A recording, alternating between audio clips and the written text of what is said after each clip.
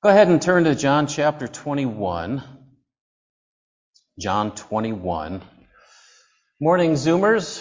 Good to have you with us this morning.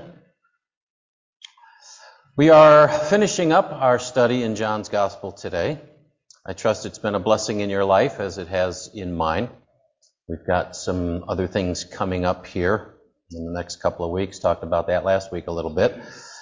Hold your place there a moment, and I want to show you a series of pictures of people, and what I want you to do is to look at what these pictures say about them, what they've accomplished in their life. And while I got them set up as should just automatically scroll through it themselves.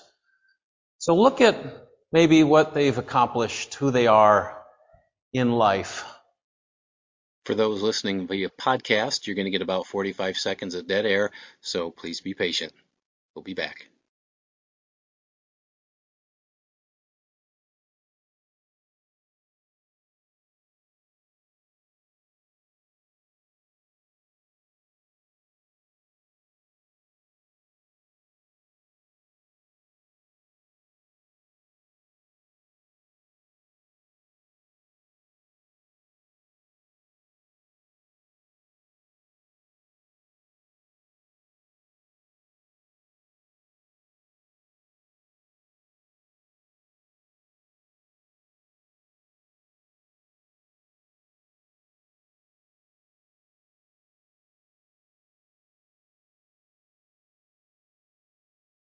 Okay. Now, let me ask you something. As you looked at all those pictures, did you have any thought like I did to maybe compare yourself a little bit to those people? Maybe not even consciously, maybe just a passing thought. I'll never have that, or I'll never do that, right? We had people on all ends of the spectrum. You know, when we make comparisons like that to other people, we do it a lot, don't we? In a lot of different ways. We look at people and immediately looks, right? How do they look? We kind of frame them, like maybe the punk rockers that you saw in there. We frame them in a certain, and then compare ourselves to them, don't we? Or Miss America. Boy, I'll never look like that, for sure. But we compare on looks, we compare what we have, we compare what we do. We might compare even our moral character against the punk rockers or the lady that was arrested there, or maybe those serving in the soup kitchen. Where am I on that spectrum, compared to them? So we do that a lot, I think, even subconsciously. Walking down the street, the people that we see, we compare. Or even in church, we compare our talents with what other people can or can't do, or the positions that we hold. And your pastor is not immune. Can I say that? This morning, through the years, I've listened to a lot of pastors speak, a lot of ministers, at conferences speak and that kind of thing. And I have compared myself with them, and I've either come up prideful or feeling totally inept, one of the two, been at both spectrums, right? So today, with the help of our next passage of Scripture in John, we want to look at why this kind of comparing that we do all the time is really unhealthy for us. And more importantly, what we can do instead that is helpful, productive, and positive for our lives and our walk with the Lord. Now, when we left off last time in John 21, Jesus had just told Peter, at the end of your life, you're going to be martyred for your faith, right? Something that you and I might not think of a lot in this country, but people in places like Iran and China do every day, don't they? And you might think that would deter people from following Christ. But in all actuality, did you know that Iran now has the fastest growing population of Christians in the world? Wow. And it would seem that the intensity of the persecution not only doesn't deter them, but it kind of weeds out those that are on the fence. And so the resulting church is very strong, very committed to Christ. But here Peter is now. He received his call from the Lord. He learned what it's eventually going to lead to. And he turned, verse 20, and he saw the disciple whom Jesus loved following them. The one who had leaned back against him during the supper and said, "Lord, who is it that's going to betray you?" Again, this would be John himself. We talked about that. He refers to himself as the disciple whom Jesus loved because he's humble. He doesn't want to draw attention to himself. When Peter saw him, he said to Jesus, "Lord, what about this man?" Right? What about this man? I'm going to entitle the message this morning, "What about them?" What about them? Peter says, "Lord, what about this man?" In other words, okay, so I'm going to be martyred. What about him? Do you see where the comparison comes in? Is he going to be martyred too? Right? Follow the thinking. How many have more than one child and have heard this time and time and time again? Why do I have to and not them? It's not fair. Right? Peter's just a big kid here. Why would I have to be martyred? Right? Not him. What about him? Now look at Jesus' very direct response to Peter here. Verse 22. Jesus said to him, "If it is my will that he remain until I come, what is that to you? You follow me." Let's read on and then we'll come back to that.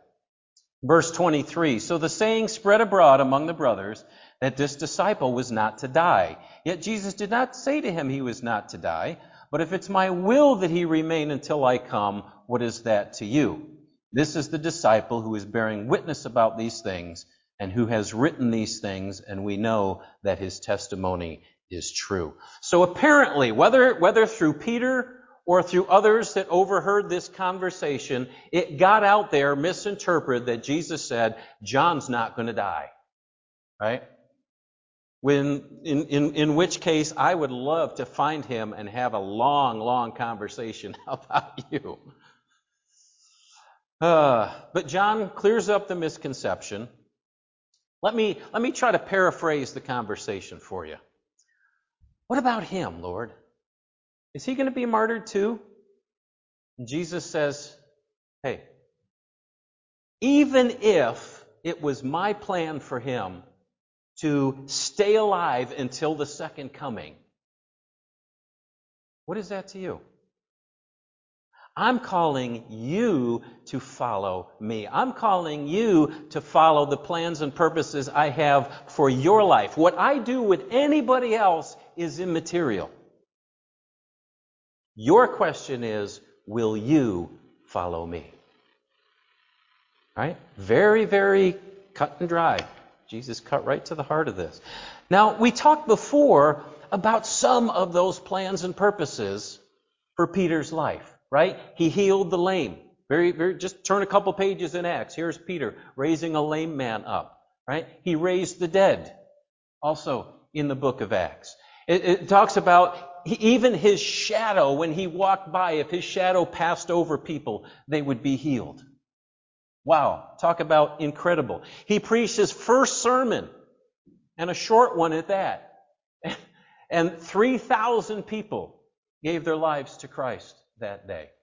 Peter single-handedly opened the door so that the message of the gospel would go to the non-Jews, the Gentiles like you and me. Wow. He would go on to write 2 letters which are included in the inspired Word of God. I mean, really, not too shabby for a life of ministry, is it?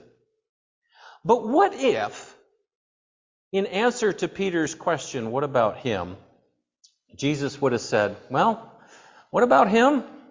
Well, it turns out that John is going to be a famous apostle. He's going to do lots of miracles, be well loved. He's going to have a large family and live to the ripe old age of 102. Can you imagine what Peter's thinking? Gee, I think I'd rather do that than what you just told me. He hadn't filled in all the good parts. He just told him, Peter, you're going to get martyred in the end. I'd like to live to 102 and see my kids and grandkids and great-grandkids and all that. Right? And so what would have happened? Maybe Peter then would have tried to pattern his ministry after John's. And then what would be the result? Probably missed out on what God had for him.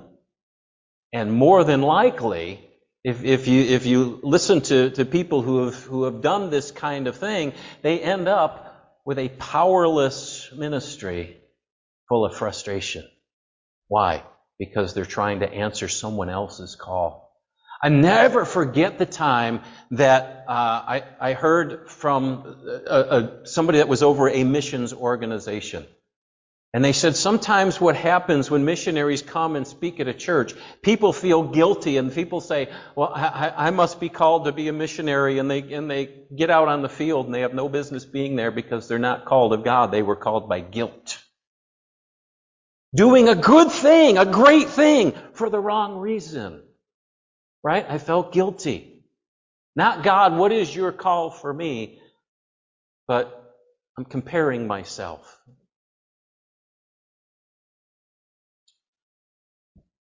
One of the things that can happen when we compare ourselves to others is that we can miss out on what God has for our lives. His good and perfect plan for us. The Bible says in Psalm 139 that God knit us together in our mother's womb, right? He fashioned us, He formed us according to His perfect design for our lives. He says this to Jeremiah in Jeremiah 1:5. He says, before I formed you in the womb, I knew you. And before you were born, I consecrated you and appointed you as a prophet to the nations. Before he was ever born, God had a plan for Jeremiah.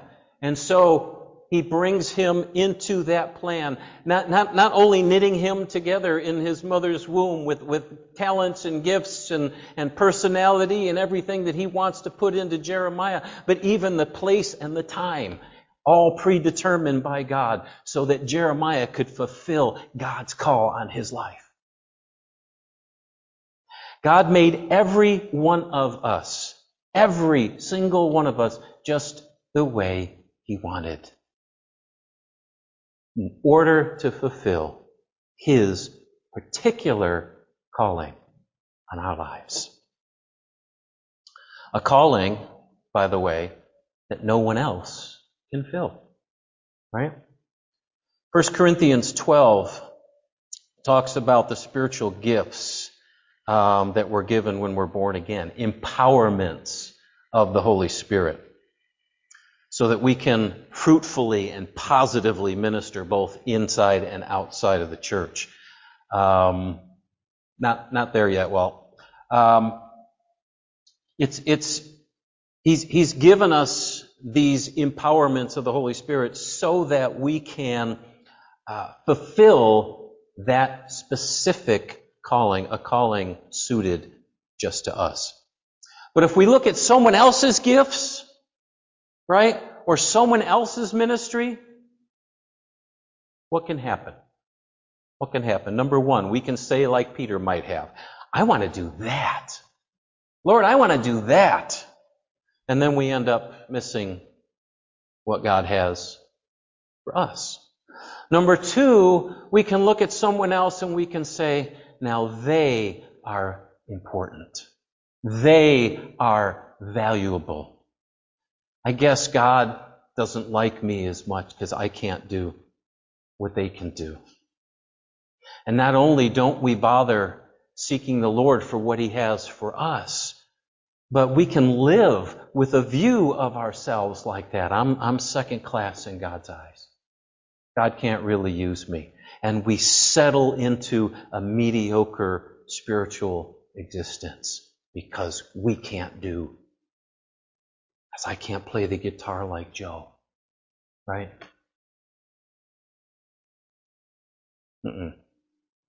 we have our own call, and it's a good one. Amen? Or we can say, oh, well, compared to that person over there, I'm doing pretty good. I go to church regularly, most every week. I serve on XYZ committee. What more do I need to do? I'm in good shape compared to them. And again, we can settle, instead of seeking God for, God, what do you have for me? Is this what you have? Talk to me. We say, I'm good. I'm good. And so we settle, not really experiencing the fullness of what God has for us, wants to do in our lives. And we run the risk, when we compare that way, of becoming conceited, prideful, judgmental on others. Right? Yeah. So do you see what comparing ourselves with other people does? Not very much. Not good. Speaking to this very thing, 2 Corinthians chapter 10, verse 12, Paul says, "But when they measure themselves by one another and compare themselves with one another, they are without understanding." Without understanding. That's a really nice way of saying that's dumb. That's a dumb thing to do, Paul says. Why? Because it does nothing positive and usually a lot of negative. Not only to ourselves. You know, when we're not walking in the fullness of what God has for us, we're not only hurting ourselves, but we are depriving others of what God wants to do for them through us. Right? Because that's what redemption is all about. We've been redeemed, the Bible says, right? We were dead in our trespasses and sins. We were in darkness. We were unable to bring life to anybody, any eternal significance to anybody, right? Because we didn't have it ourselves. And now we've been redeemed. Now we are a tool in the hand of the Lord to be able to touch people's lives, not only, to teach a man to fish, feed a man for a day, kind of thing, but make an eternal difference in people's lives because of the gospel that we carry. That's what redemption is all about. Receiving Christ as Savior, being born of the Holy Spirit, we are enabled with God's help and His gifts to fulfill that specific calling that He has for us and impart life to people, making an eternal impact. The experts say we want to be part of something bigger than ourselves. You can't get any bigger than this because it's eternal. Amen? So how do we do that? How do we fulfill that call? How do we receive the fullness of what God has for us and make that kind of impact in the world? Well, what does Jesus tell Peter? Don't look at what somebody else is doing or not doing. You follow me. You follow where I am leading by my Holy Spirit. You follow where I am directing you through my word. Forget out here. What am I telling you to do? What am I speaking to you to do? To be. Right? And that way, you and I will come into the fullness of what God has for us. His design, good and perfect design for our lives. Now, having said that, having made that point, healthy admiration is a good thing. Healthy admiration is a good thing. Paul said in 1 Corinthians 11:1, "Be imitators of me as I am of Christ."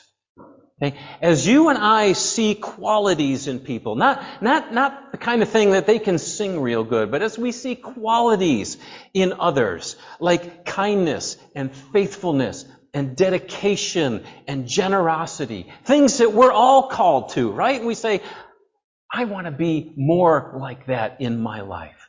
I want to have those qualities. And we ask the Lord, God, would you help me to develop those qualities? That's a good thing. That's a healthy thing, right? Now, I know that I'm called to preach. At least I think so. But the thing is, I can learn to be a better communicator, can't I? By listening to others, by reading books, by, that kind of thing. I can learn to develop my call, not to be like them, not to be them, not to have their ministry, but to develop my own calling. Right? Yeah. See, that's a healthy thing. We can learn. We can grow from others. We can grow. But first and foremost, our following Jesus Christ is between us and Him, regardless of what anyone is or isn't doing. Somebody once said, why is the church in America as a whole, why is it kind of impotent, ineffective, right? Why is there seems to be more influence on from the world on the church than the church on the world? Because we look around and we say, what's the standard, right? We're not saying, what do you want from my life? We're saying, how am I compared to everybody? I'm all right. Right? Yeah. We need to be asking the question, God, where are you leading me? What's your call on me? What are you saying to me through the Scriptures? What do you want me to be doing? What do you want me to be saying? How do you want me to use my mouth? How do you want me to use social media? How do you want me, Lord, to impact this world for you? You feel it? God's got exciting things. When Peter gave himself to the call on his life, again, first sermon, right? Day of Pentecost, 3,000 people. Because he wasn't doing what John was supposed to do. He was doing what he was supposed to do. Right? Yeah. He made us and He molded us with a plan and a purpose for our lives. And yes, it will have its share of trials and tribulations along with the joys and the fruitfulness and the impact. Can I say that? We all know that, right?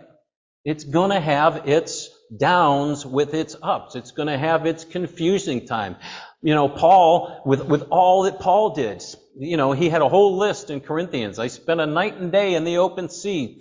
3 times I was beaten with rods, because his call as a missionary was to go out in uncharted territory, and sometimes they didn't take too kindly to what he was doing. But how do we regard Paul today? Right? Yeah. And whatever downs there are, whatever trials and tribulations, what does Jesus say? I will be with you, even to the end of the age. And the rewards in heaven,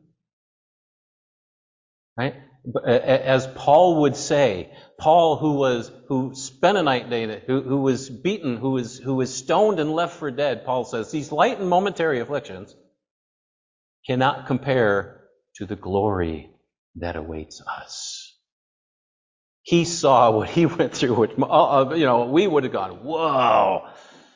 But he says, compared to what's waiting for me, it's light and momentary.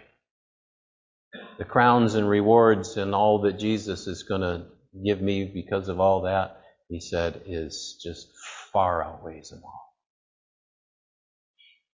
God has a plan. He has a purpose.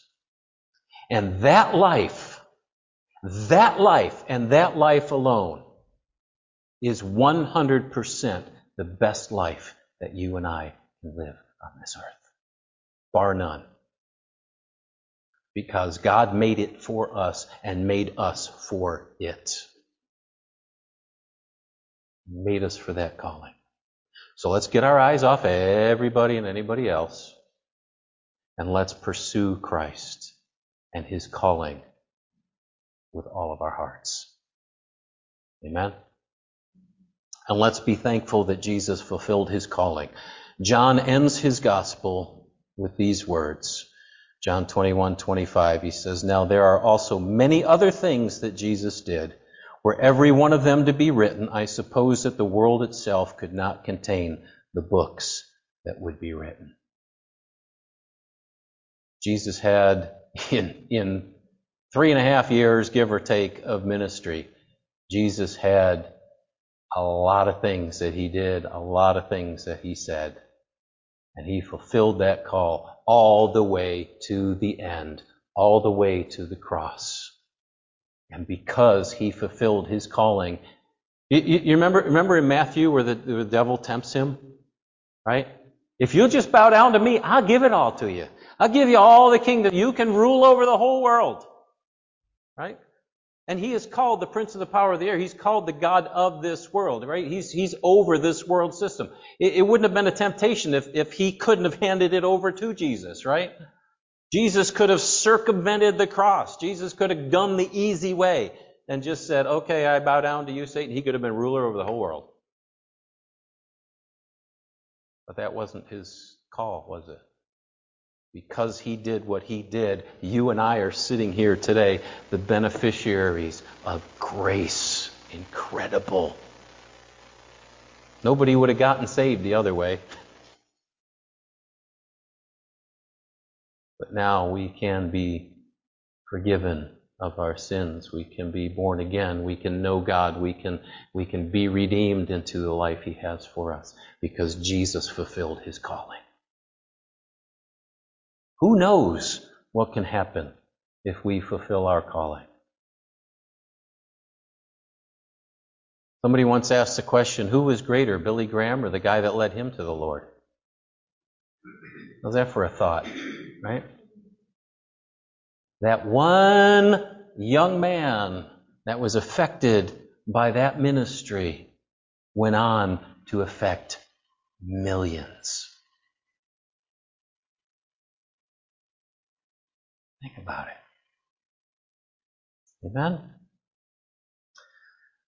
Father, we thank You for the plan that You have for us. And we pray, God, that You would begin to build an excitement in our hearts. If we're not in it all the way, if we're not in everything that You have for us, Lord, would You just put a longing in our hearts? Would You help us to know that? And as we seek You, would You begin to speak to us through Your word? Confirm that word to us, Lord. Get us on the path, fully on the path of all that You have for our lives, so that we can fulfill Your plan and make an impact in this world, the greatest impact in this world that we can before it's time to go home. We thank You for that, Lord. Tug on our hearts, God. We thank You.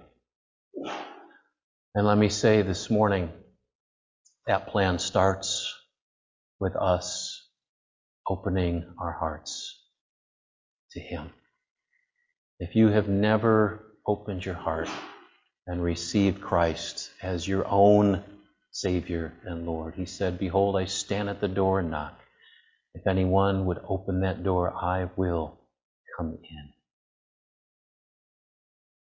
We all come into this world the same way. We're sinners in need of a Savior. Nobody's any better than anybody else. The ground is level at the cross, as somebody once said. So there's nobody in here better than you, worse than you, whatever. It's just that some of us have heard that knocking, opened that door, and have received His mercy, His grace, and His love. and His call. And if that's on your heart this morning, if you hear Him knocking, I encourage you, even in this moment, whether here or on listening online, you would open that door of your heart and say, Jesus, I come to you as a sinner.